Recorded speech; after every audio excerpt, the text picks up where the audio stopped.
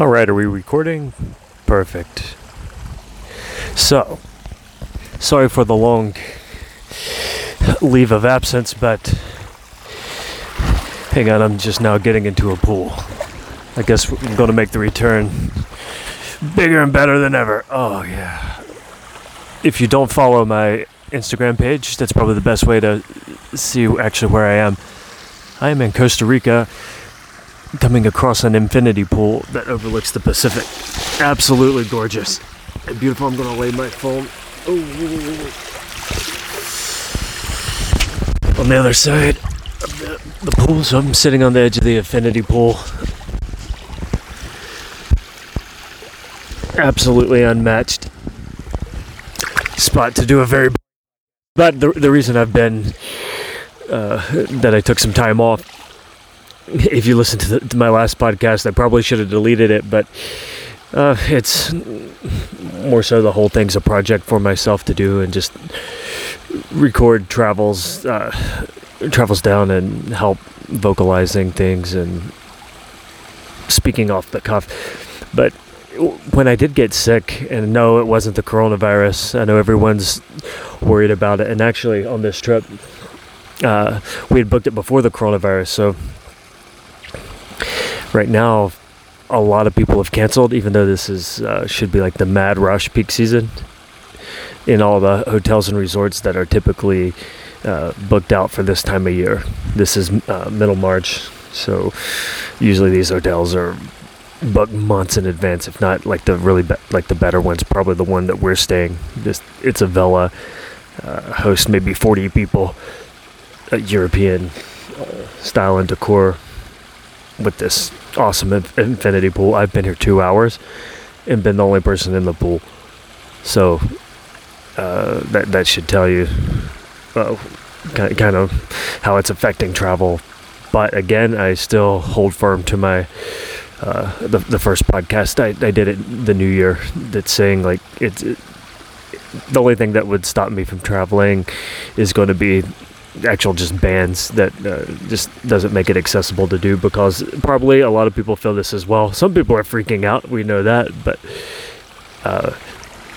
it's again, I guess normal flu is killing exponentially more people that are susceptible to that, more older, those in not such good health. So the coronavirus, no, I don't want to get it, but we will see. But I do know that China's already opened up and everything's running back on schedule. So unfortunately for the people that did die, it's quite sad, but that's nothing compared to, I think, the reaction that people have. Well, it's labeled a pandemic, so does it really feel like a pandemic? I don't know. Yeah, I did. I put sunscreen on my back. Yeah, it's getting pretty hot. So, but anyway, enough of that stupid virus. But that's why I did have to take some. Yes.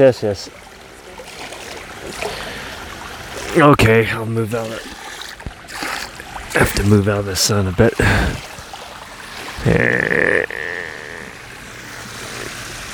Luckily, we have palm trees growing in the pool. Yeah, but anyway, I was sick over the New Year, and that's what I was talking about at that time, and I just never... I got over it and felt fine, but when I did the podcast about Australia, you could probably hear I totally lost my voice, and still that's been something happening, is still around in my throat.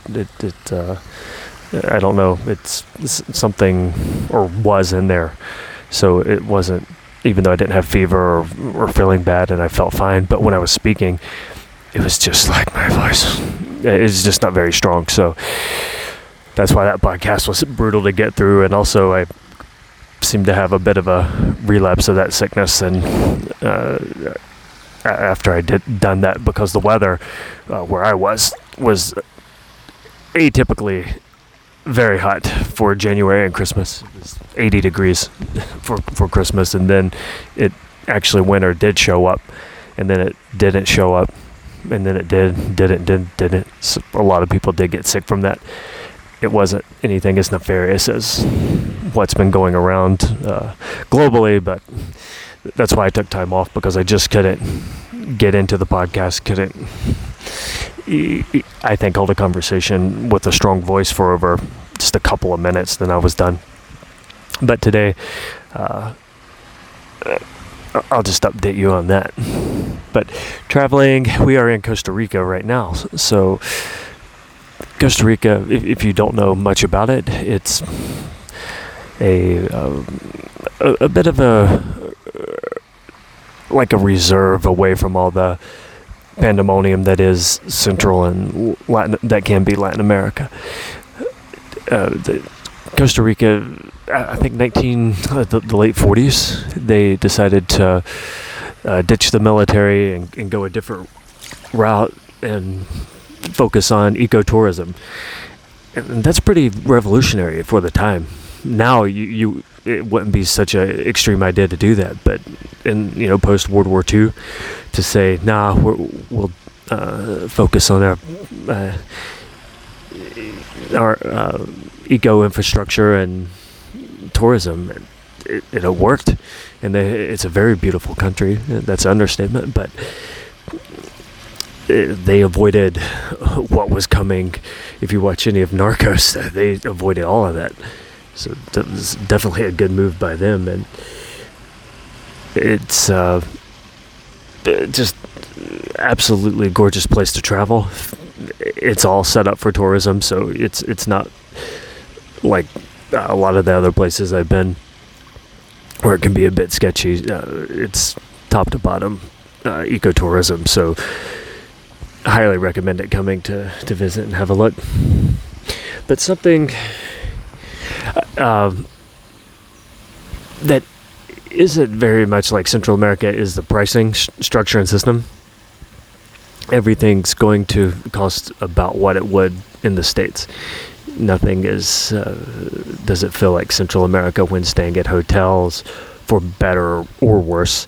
And I know we're staying at this nice one now, but when we went further south to a park with a lot of sloths, so I have some excellent pictures of sloths and baby sloths, a lot of monkeys, saw some fertile ants, which is like a big pit viper, and that's the one that is the most feared if you're walking through the bush here or walking at night. I would not recommend it, because we did take a night tour, and it's just shocking that now it's the dry season, so not much is stirring around in the day, but as soon as the sun goes down, you do not want to be off even a path.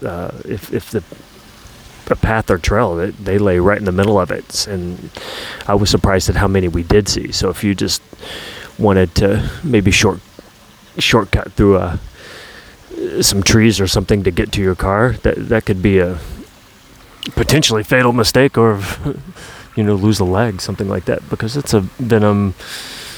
I think it's stronger than like a typical rattlesnake, but it's definitely one of the cousins. So it's not a wise move to roam about here in the dark without a light, or knowing what you're doing. But the hotel, when we stayed around these jungles, due to booking and Expedia, those sites can be very beneficial. I use a lot of Expedia and Booking, but unfortunately, a lot of the bad reviews, or something that really deserves to have a bad review, can be removed or not posted for some reason. And we stayed at a place that, if it wasn't Costa Rica, if it was in another country or one that's notorious for a lot of crime and activity, I definitely wouldn't have stayed there. But we, got it on, I think, booking.com. Really high reviews. The only thing we could see was possibly a little bit noisy because it's beside the road.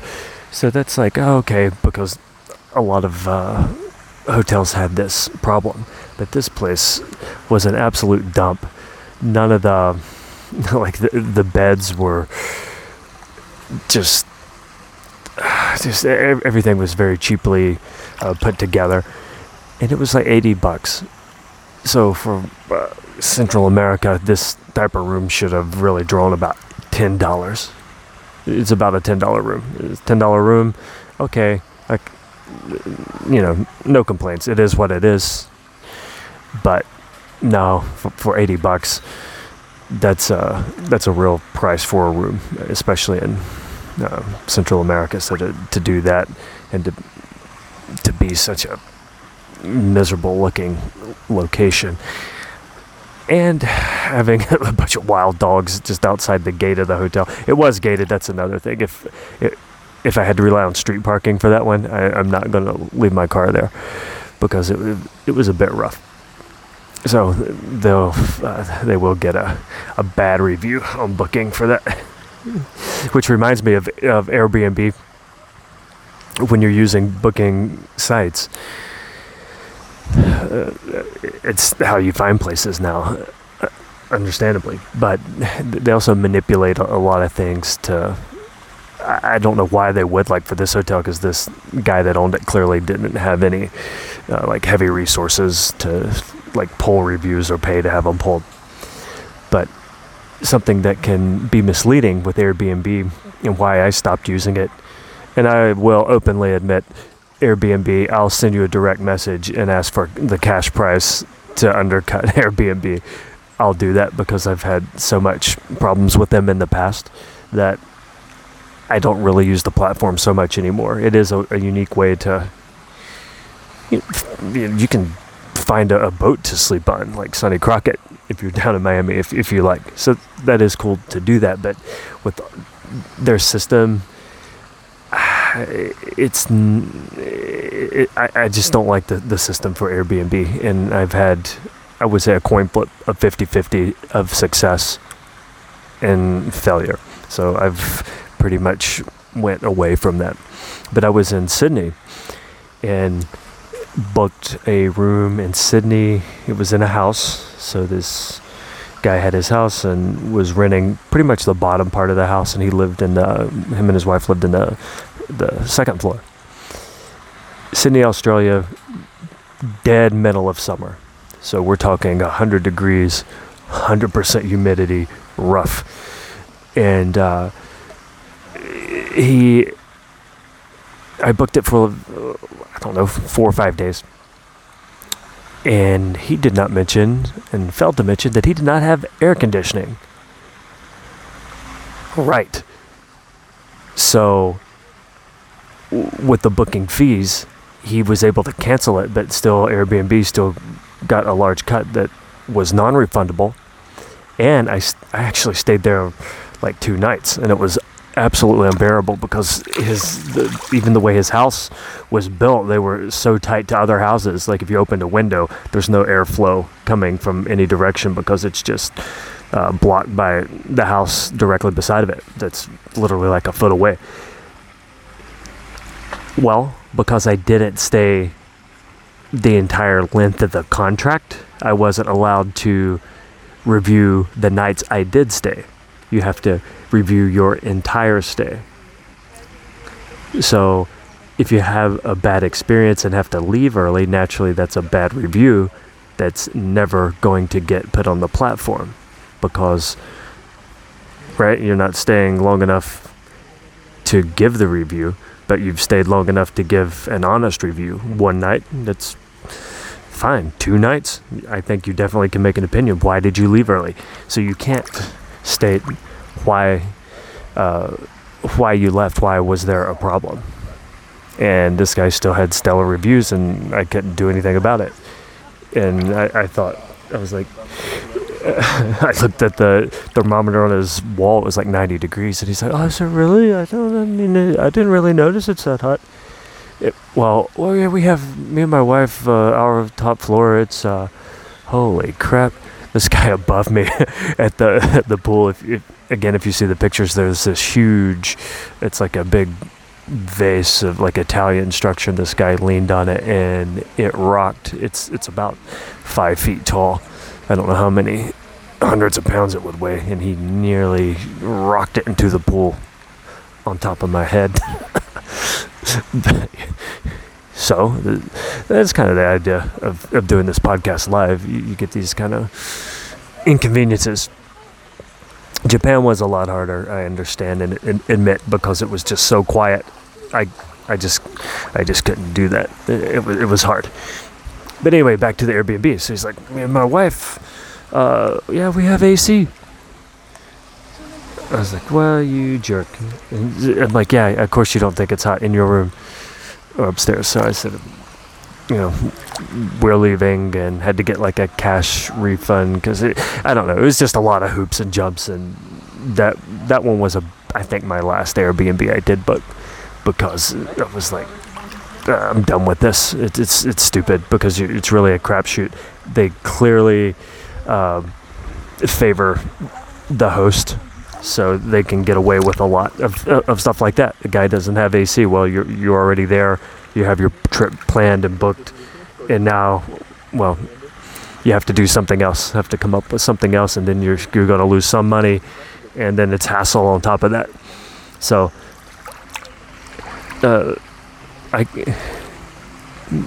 possibly could do another podcast on reviewing and sites, because it is helpful, but it is heavily manipulated. And that's like an indirect manipulation. It's not that guy had anything to do with it, but it's the platform that didn't allow me to voice, this is not an opinion, it's the truth. The guy didn't have air conditioning. That's really serious in Sydney midsummer. When you're booking a place for, I can't remember the price, maybe a little better than a hotel, but it's just maybe a little cheaper, but maybe not. And I think the place we did get was fine and even cheaper than what we were staying there. But part of staying in like an Airbnb is also the convenience of having a private place to yourself as well. But I've abandoned that platform. But maybe you like it. If you do,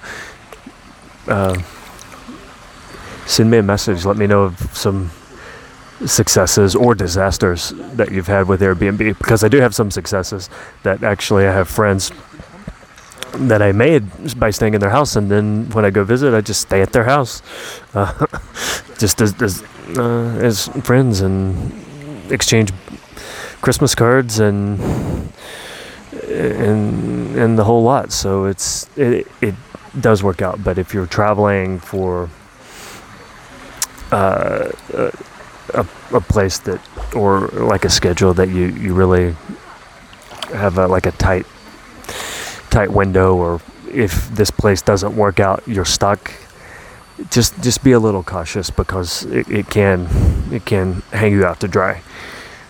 But I've known people to be hung out to dry with booking, because you don't pay for the room up front, and you booked it, and you show up and they're like, oh no, we already gave it away.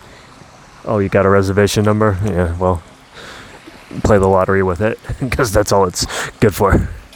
So, yeah. Absolutely beautiful day. And another thing, I'm going to keep these podcasts, try to keep them a lot shorter. Yeah, and try not to have so much rambling off the cuff. And I think later I'm going to do one on traveling and driving, and not traveling, obviously traveling, but driving in other countries. I will do that, and because I have some good points from even last night driving several hundred kilometers on these roads that are sometimes impassable, a lot of dirt roads, things that are highways that maybe even considered a service road, like a state forest service road that you would have go in a national park.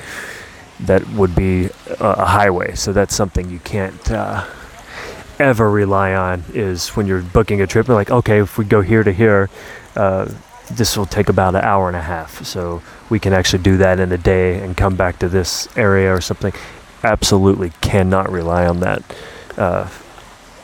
outside of, I won't even say developed countries, because in New Zealand, this is a routine problem because like the GPS systems and Google Maps, they all, I think it's something like 120 kilometer, let's say 100 kilometer hour is just a blanket speed that they give every road in the South Island of New Zealand. Well, some of these roads are gravel, dirt, just mountain switchback roads that you're gonna do 20 at times, and a lot of times your average speed is gonna be not 100, but it's gonna be just probably 40, 50 if you're lucky. So those times end up getting doubled or tripled. So that's something you really have to go through a lot of research. Just don't go on just Google Maps and plan everything out ahead of time like that. It might give you an idea, but it is not reliable by a lot of these systems for how they determine hours between spots or distances between spots, because it can really mess you up. And that was almost the case, but I was aware in New Zealand for that. So, but it did turn out to even still be longer than I thought. Maybe a spot that I thought would be an hour and a half away turned into 4 to 5 hour between spots. And when you do have these mountain roads and passes that you have to go through, the slightest little thing or road construction, you're stopped. That's it. You just and that's another thing you should always do, is when you pass a supermarket, stock up on things when you're driving in more remote countries and areas, because you just that'll be your picnic spot for the day. Might just be on a dirt road because they have to put in a pipe or something. So just be prepared for that. But I'm going to end this one today because I think it's maybe been long enough, and we'll try to keep them short from here, more and also more regular. So from Costa Rica, I'm probably coming up, I'll talk more about driving in more remote areas and as you travel, because a lot of people are a bit afraid to do that, and a lot of times it is risky, and the laws are different. Also, depends on where you go, the car might be on the other side and the steering wheel's on the other side of the car. So it does take some adjustment. If you're not too competent with it, it's very easy to sideswipe poles, especially in the parking lot. When you're driving fast, it's actually easier, but sometimes you have a lapse and you forget which is the wide side of the car when you're pulling in or pulling out of somewhere. But so do that, and we'll also talk about the wildlife situation here and recap the night tour that we did do. But I'm just going to enjoy the rest of the day. My cappuccino has arrived, and I'll be at the pool if you need me. Take care.